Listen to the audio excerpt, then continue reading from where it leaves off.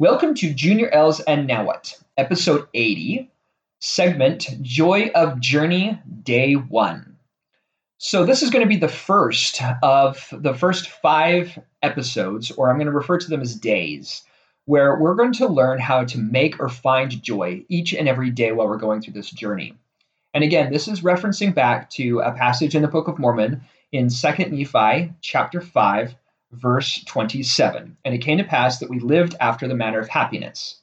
So for today's episode, and this will be the primary topic for all of the first of the 5s going forward, this is going to reference 2 Nephi chapter 5, verse 10. And we did observe to keep the judgments and the statutes and the commandments of the Lord in all things according to the law of Moses. And so the topic for this day, and the primary topic for the first 5s, or the first of the 5s, is going to be keeping the commandments or following the rules. So I recognize that each of us have our own different belief system, and each of us have different laws depending on the country that we're in. And so, and we also have different rules in the family that we're in.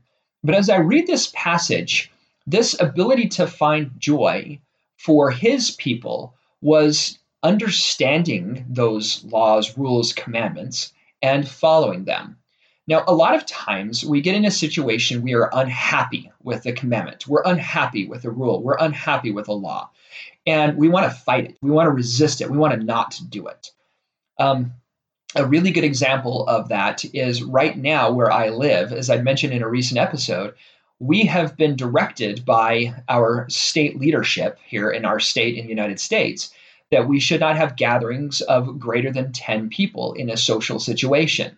Well, this is going to really compound things from the standpoint of our ability to do the holidays. We just went through Halloween, we've got Thanksgiving coming up, and we've got Christmas coming up, which are times we get together with family, both extended and immediate. And to follow that rule is going to be ludicrously difficult, especially when it comes to traditions.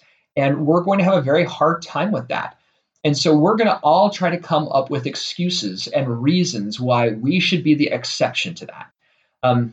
And to me, that's wrong. That's not the right mentality.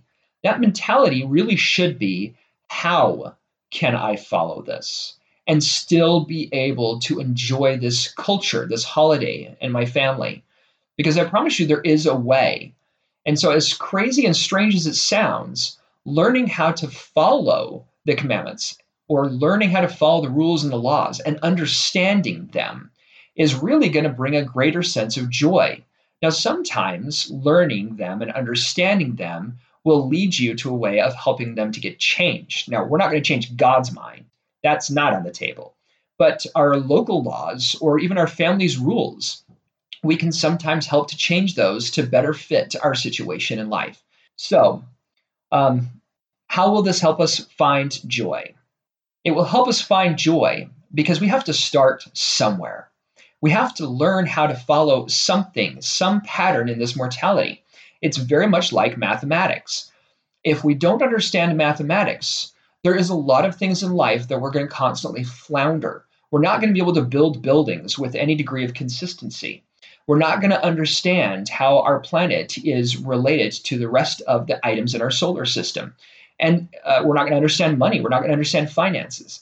And so as much as we want to resist laws and rules, mathematics is one of those fundamental principles that really transcends language and culture because it's just a fundamental principle of existence. And so learning the rules and the laws is very much the same way as understanding mathematics. Because when you learn them and you learn how to follow them, then you build that foundation in which either you learn how to grow within those rules and laws and thrive, or you learn how to help them get changed. And I'm not talking about, violence and war, peaceful protests or through elections or whatever the case may be. So to end all of these, I'm going to use this phrase, and this phrase is very, very important. Go out and make your own joy. Joy is not going to find you. You need to either find it or you need to make it. So, thank you for listening, smile and be happy, and go out and make your own joy.